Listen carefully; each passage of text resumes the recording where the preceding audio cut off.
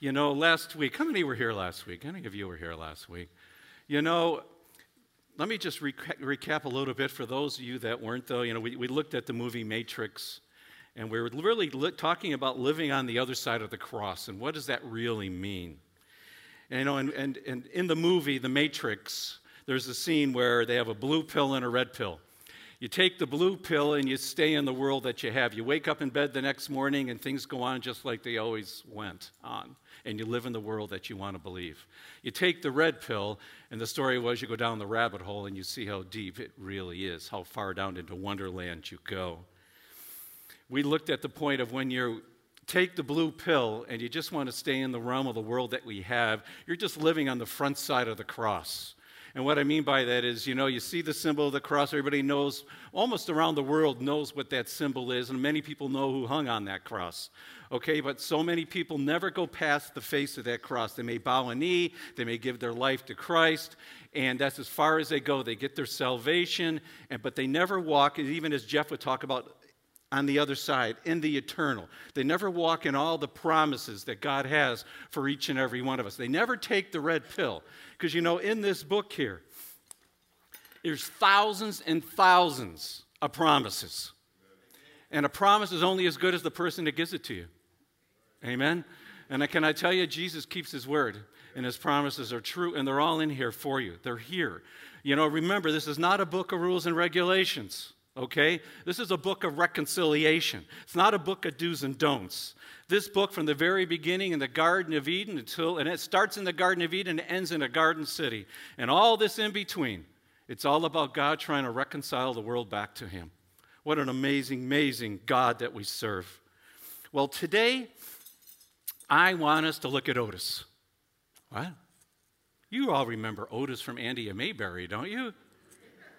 You remember, right? He was the town drunk. He would put himself in jail. Remember? He used to have the key hanging next to the jail cell. Remember that, right? He'd get a snoot full, right? And he'd go in and he'd grab the key and he'd open it up and he would reach in, lock himself in through the bars, remember? And then he'd hang the key back up, didn't he?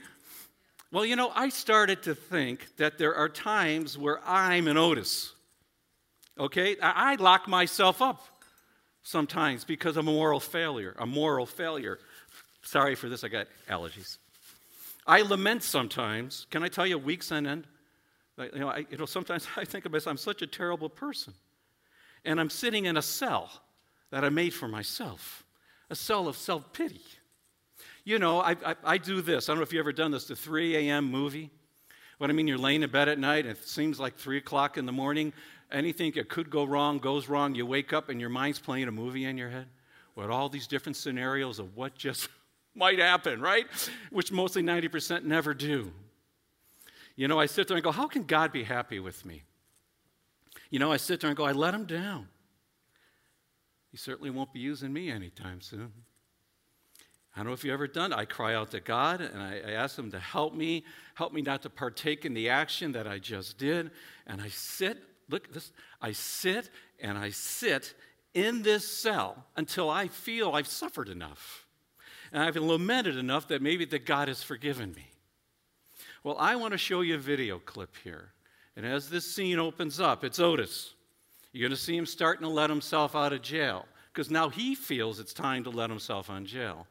Well, our friend Barney has a few things that he wants me to do first. Just take a look at this.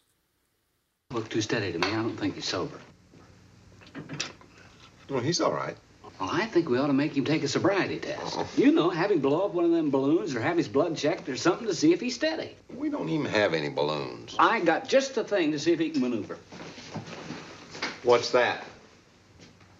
We'll make him jump rope. If we do that, then he's steady enough to be turned loose. All right, Otis, step outside. You ain't gonna string me up for just a little drinking, that ain't right. Don't be silly. This is a jump rope wheel. Oh, what is it? Jump rope? It's a sobriety test. Now, here, hold this end and I'll show you. Oh, do I have to, Andy? It looks like.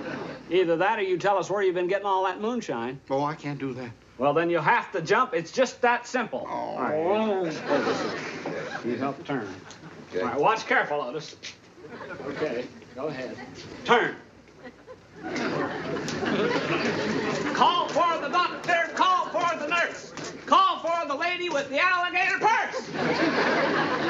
People see me doing that, they think I'm really drunk. You'll do it or you don't leave. Now get over there. Oh. Come on, turn, Aunt. Slow it down and let me in, or I'll go out and get some gin. Now cut that out! We heard it, Pop. We heard it. Oh. You know, friends, when we break God's law, He doesn't make us jump rope for our freedom. We don't need to prove ourselves worthy to be forgiven because we're not. But Jesus is. Jesus is the one that's worthy. In Revelation 5, it says this. John says, I saw between the throne with the 4 living creatures, the elders, a lamb was standing as if it was slain, having 7 horns and 7 eyes, which are the 7 spirits of God sent out into all the earth. And he came and he took the book out of the right hand of him who sat on the throne. And when he had taken the book, the 4 living creatures and the 24 elders fell down before the Lamb, each one holding a harp and golden bowls full of incense, which are the prayers of the saints. And they sang a new song. Worthy are you to take the book and to break its seals, for you were slain and purchased for God with your blood men from every tribe and tongue and people and nation. You have made them to be a kingdom and priests to our God, and they will reign upon the earth. And then I looked, and I heard the voice of many angels around the throne, and living creatures, and the elders, and the number of them were myriads of myriads, thousands of thousands, saying with a loud voice, Worthy is the Lamb that was slain to receive power and riches and wisdom and might and honor and glory and blessing.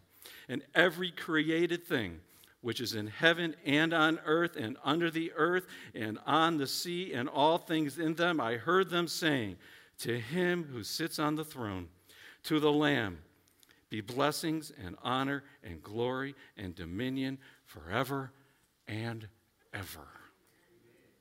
We are not worthy enough to free ourselves, but he is.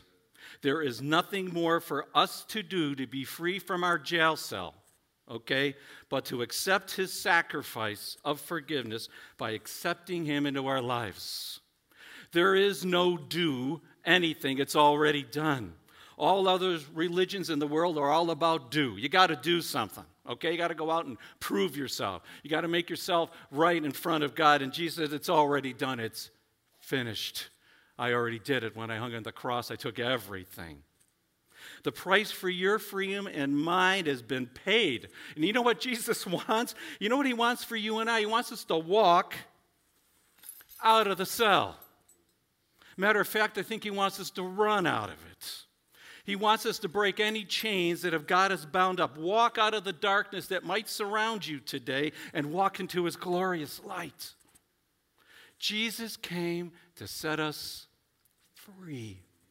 Look what Paul tells us in 2 Corinthians. Now the Lord is the Spirit. And where the Spirit of the Lord is, there's liberty and freedom, friends. Jesus has a life of glory awaiting for each and every one of us who just call on his name. Romans 10:13 says this, whoever will call upon the name of the Lord will be saved. Listen, I'm telling you, it's a life. What kind of life? You wonder what kind of life it is to be let out of your prison? Your cell, the things you don't forgive yourself for, the things you can't forgive others for. You know what it's like? Okay, if you're keeping notes, here it is. It's a life of fulfillment. It's a life that's full of joy in the midst of agony. It's a life that is unhindered by the lies of the world. It's a life that is guided and strengthened through his Holy Spirit in each and every one of us. Look at, Jesus didn't die and suffer on the cross because he had nothing else to do. Are you hearing me? He did it because he loves you and you and you and you and you and you and you and you and you and you and even you. And me. For God so loved the world that he gave his only begotten Son, that whoever believes in him shall not perish, but have eternal life. Don't be an Otis and keep locking yourself up. The key to your freedom, friends, the key to your freedom is just outside your cell. And it's within your reach. You can reach this key because you know what the key is? Take the key. It's Jesus Christ crucified. That's your key. That's the key out of anything in your life. Things that happened yesterday, things you're going to do today that are wrong, and things that will happen tomorrow. The key is Jesus Christ crucified. And set yourself free. That's the message that God's given me this morning to drive home. Set yourself free. It's time to lay it aside. It's time to keep locking yourself back up in the jail cell and sit there. It's time to walk in the freedom that he offers. Every time you find yourself heading back into that cell, remember this. I call this my don't miss this. Okay? What this is, if you forget everything else I tell you this morning, I don't want you to miss this. All right? John 8:36, if the Son sets you free, you are free indeed. Hang on to that's a refrigerator verse right there. Okay, you can take that out. You can pull that right out of the scripture and stick it on your refrigerator, because it's God's amazing grace. You know, of all the songs that have ever been written in all languages, there's never been one that's been more recorded than Amazing Grace. Did you know that? But do you know the story behind it? In the 1700s, a man named John Newton was a captain in the British slave fleet, and it was a bloody trade. 20% or more of the captives died on every trip from Africa to the slave markets of Jamaica. And by all accounts, Newton was one of the worst sailors in this horrifying profession. He was so immoral that one former captain refused to even sail with him and his crew, calling him a Jonah, sure that God's going to bring a curse upon this vessel. And Newton was a staunch opponent to Christianity, denouncing God as a myth. Then one day, true story, ship was caught in the worst storm of Newton's career. Fearing for his life, he cried out to God, and he became a believer. His skeptical crew thought it was just another phony near-death conversion. But his faith stuck. As a matter of fact, he eventually left shipping and became a pastor in England. And it was there, in January 1773, that Newton wrote song lyrics to accompany a sermon he was preaching. He meant to demonstrate to the church how he personally felt as he thanked God for his mercies. The song was originally called Faith, Review, and Expectation, but it became better known by the first two words. Amazing grace. How sweet the sound that saved a wretch like me. I once was lost, but now I'm found. I was blind, but now I see. I'm going to show you a clip here from the movie of John Newton's life. And listen to the words that he shares about Christ and himself being a sinner. When you guys are ready.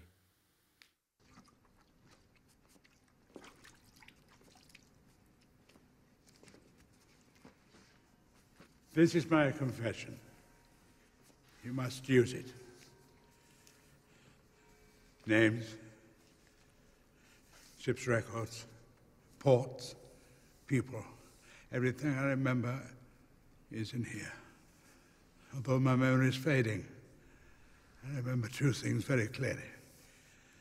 I'm a great sinner and Christ is a great Savior. You must publish it. Blow a hole in their boat with it. Damn them with it. I wish I could remember all their names.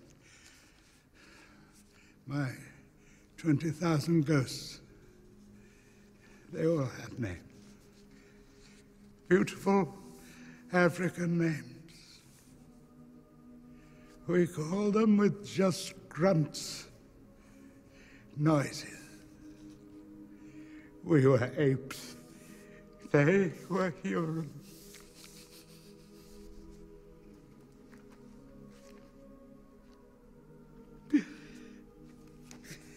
I'm weeping.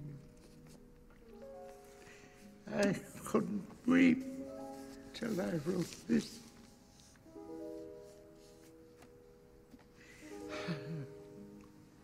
I once was blind, but now I see. Didn't I write that too? Yes, you did. Well, now at last it's true. Now go, Willa, go. We've lots of work to do, you and I.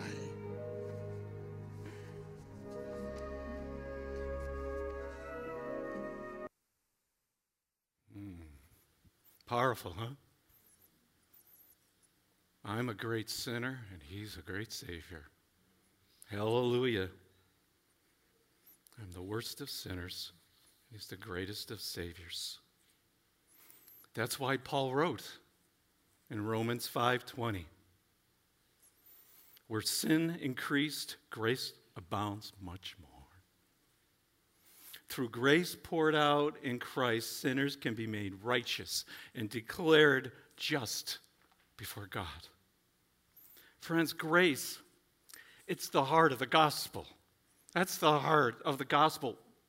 Nothing in the world works this way. Absolutely nothing. In every system, whether it's education, whether it's sports, whether it's economics, whether it's business or the military, one must perform before receiving the verdict. You must complete the mission. You got to take the test. You got to win the game. You got to pay the debt. You got to complete the task before a verdict is declared. With the gospel, the verdict comes first. Christ declares us righteous. That means right in his eyes. He sees us right in his eyes because of the work that Christ did on the cross. Then we do good deeds in accordance to God's will, to share that good news to others, so that those who are blind, we pray that God, that they may be able to see. Can I encourage you, you never want to reverse this. Another, don't miss this. I usually only give one, but I got 3 this morning. Don't miss this. We must never believe or teach that God accepts us based on how we perform. This is so important. Christ performed in our place through his life, his death, and his resurrection. Incredible. It's incredible. Friends, in Genesis, Adam, he infected the world in a way that was almost inconceivable. It wasn't just a physical infection that he put into the world, but it was mental, it was moral, it was spiritual, and it was eternal. Passed down from one generation to the next generation to the next generation to us. You know, there was a series that was on television. It was called The Last Ship. And it was a Navy ship that was going around the world. Okay, and the world was infected, and people were dying everywhere from a disease. And they were the only ship out there, and they were searching the world trying to find the antidote before the whole population was wiped out. They're trying to find somebody who was immune to the disease. The immunity, of course, was found in the blood. The disease is in the blood. The Apostle Paul states in Romans 5, we have someone who is immune to what is destroying mankind. Paul states we have the blood that will eliminate the disease of death. It's Jesus Christ, the second Adam. He's the antidote. He's the antidote. The antidote is here. We all need a transfusion. We need to replace Adam's blood with Jesus' blood. The old blood with the new blood. It will transform the old you to a new you. As Paul told us when he was writing to the Corinthians in 2 Corinthians, therefore, if anyone is in Christ, anyone, he is a new creature. The old things passed away, and behold, new things have come. Friends, the antidote's the gospel message. Okay? You know what? It's the promise of the kingdom of God. The kingdom of God is at hand. Jesus told us as he walked out and started his ministry, the kingdom of God is at hand. Repent and believe. Repent back then didn't mean get down on your knees and do this. Repent meant walk away from this life and follow the life that I have for you. Just repent and believe. The gospel message is about a new society where we care and we love each other. We love our neighbors as our, yes. It's the new citizenship. We're just ambassadors here. We're just passing through because our home is in heaven. Everyone who calls upon the name of Jesus Christ is a son and daughter of the King of Kings and the Lord of Lords. Is that not something to be excited about? And the biggest thing is Jesus is reigning right now on his throne. The antidote is as great as available to everybody on the whole planet. And guess what? There's no shortage. It's available to everybody, and there's no shortage for it. It was injected into this world a little over 2,000 years ago. It's the antidote for depression. It's the antidote for unforgiveness. It's the antidote for health and finances and loneliness and fear and anger and self-centeredness. Eternal life, it's the antidote. In Luke 15 uses words from Amazing Grace in the story of the prodigal son when the father says this statement, "For this son of mine was dead and he has come to life again. He was lost, and he's been found." And they began to celebrate. The father lavishes gifts on a son who's done nothing but bring shame to the family. He did nothing, but all he did was bring shame. That's what grace is. Did you know what grace is? If you're keeping notes, this is it. Grace is unearned, lavish gift of salvation for us sinners. It's unearned. Can you imagine Newton never could have imagined that the words he intended as an autobiography about his life would echo in so many millions of people's lives? And can I tell you, in recent years, I have shed tears of gratitude myself singing that song. I'm thinking how I look back and I remember how lost I was and how blind I was. Now here's the forgotten side of the prodigal son. It's the older brother. I call him the practical son. His words to his father are very telling. Luke 15:29, if you're following. He says to his father, imagine, he goes, "Look, for many years I've been serving you." He's outside the house fighting with his father. "All these years I've been serving you. I never neglected a command in yours, and yet you have never given me a young goat so that I might celebrate with my friends. But when this son of yours comes home, who's devoured your wealth and spent it on prostitutes, you kill a fattened calf for him?" Can I tell you, sadly, many joyless Christians see themselves exactly the same way, slaving like a servant instead of celebrating like a son. So they work harder and harder, trying to be good, desperate to earn the Father's attention and his approval, all the while blind to the fact that they already have what they're striving for. I can tell you, though, and I can relate to this so well, I relate to the younger brother at times, don't get me wrong, but can I tell you, I spent most of my Christian life as the older brother. Oh, yeah, this is confession day for Pastor Paul. Can I tell you, I try so hard not to disappoint my Heavenly Father? Yet I still lived with an unshakable feeling I just wasn't doing enough. So I tried to pray longer. I tried praying on my knees. I read through the whole Bible several times, all the while looking over my shoulder, kind of spiritually, wondering if my Father was watching. Was he approving? Can I tell you, it all came to a head when I was a pastor, as I was pastoring a few years back, and I was beginning to burn out, and I was starting to become really bitter. And I'm yelling in prayer something like this in my head. I said, all these years I've been slaving for you, God. I've never disobeyed a single order you ever gave me, any command. Yet I never get a party. How come everything works out for everyone else? How come these other churches, things work out? How come they don't have these issues and issues? What's the deal? I've done everything you've asked me to do. Well, why are they celebrating? Where's my rewards? You know, in the parable, the father tries to correct his son, and I felt like Jesus said this right to me in Luke 15:11. Son, you've always been with me, and all that is mine is yours. It's all yours anyways, Paul. What's the matter? It's all yours anyways. My son was lost. He's back. You know what's wild about that story? The story ends there, you know. Jesus leaves everybody hanging right there. We never discover what the older brother's response was. That's because I believe Jesus was telling the story to a bunch of legalistic, religious people, to an audience of older brothers. He's leaving the story unfinished because we need to finish it ourselves with our response to him. It's Jesus Christ, the second Adam. He's the antidote. It's nothing we can do to earn it. Did you hear what I said? We can't make the antidote. We can't. There is no other serum in the world to save our eternal souls. None.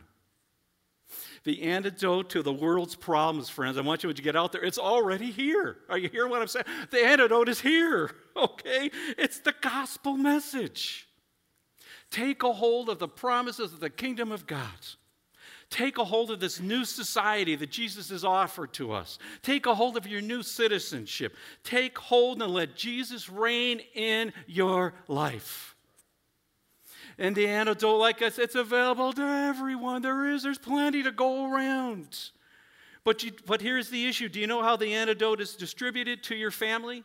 And how it's distributed to your friends and your coworkers and your golf buddies? You know, it's through you and me. We distribute the antidote.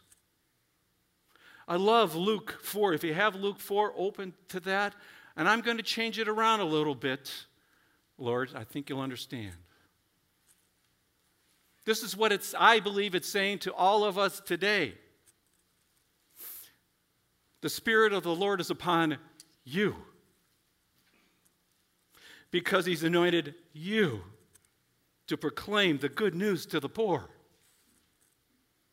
He has sent you to proclaim freedom for the prisoners and recovery of sight to the blind, to set the oppressed free, and to celebrate and proclaim the year of the Lord's favor.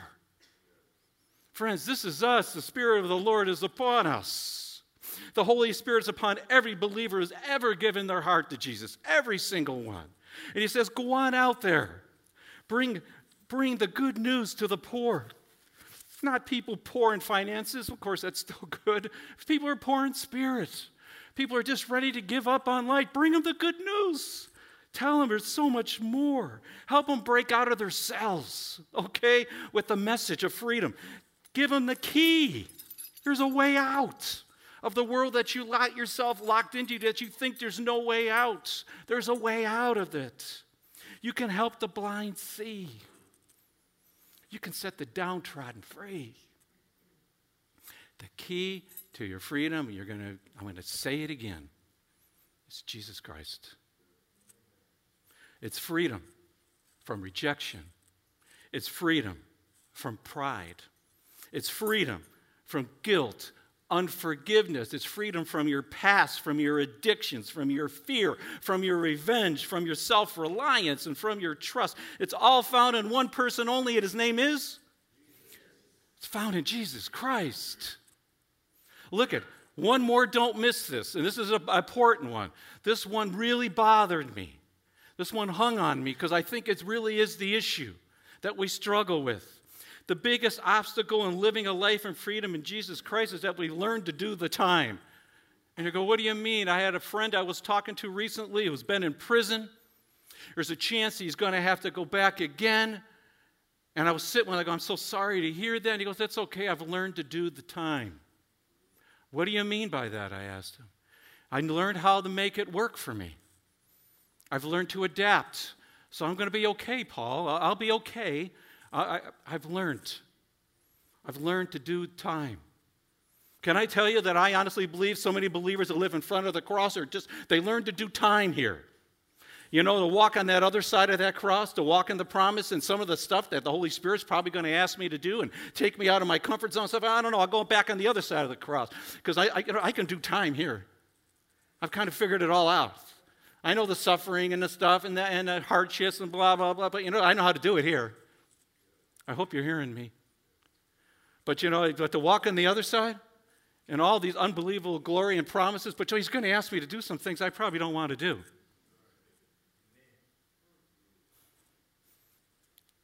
Maybe I'll just stay here because I know how to do time. It's easier to live in front of the cross.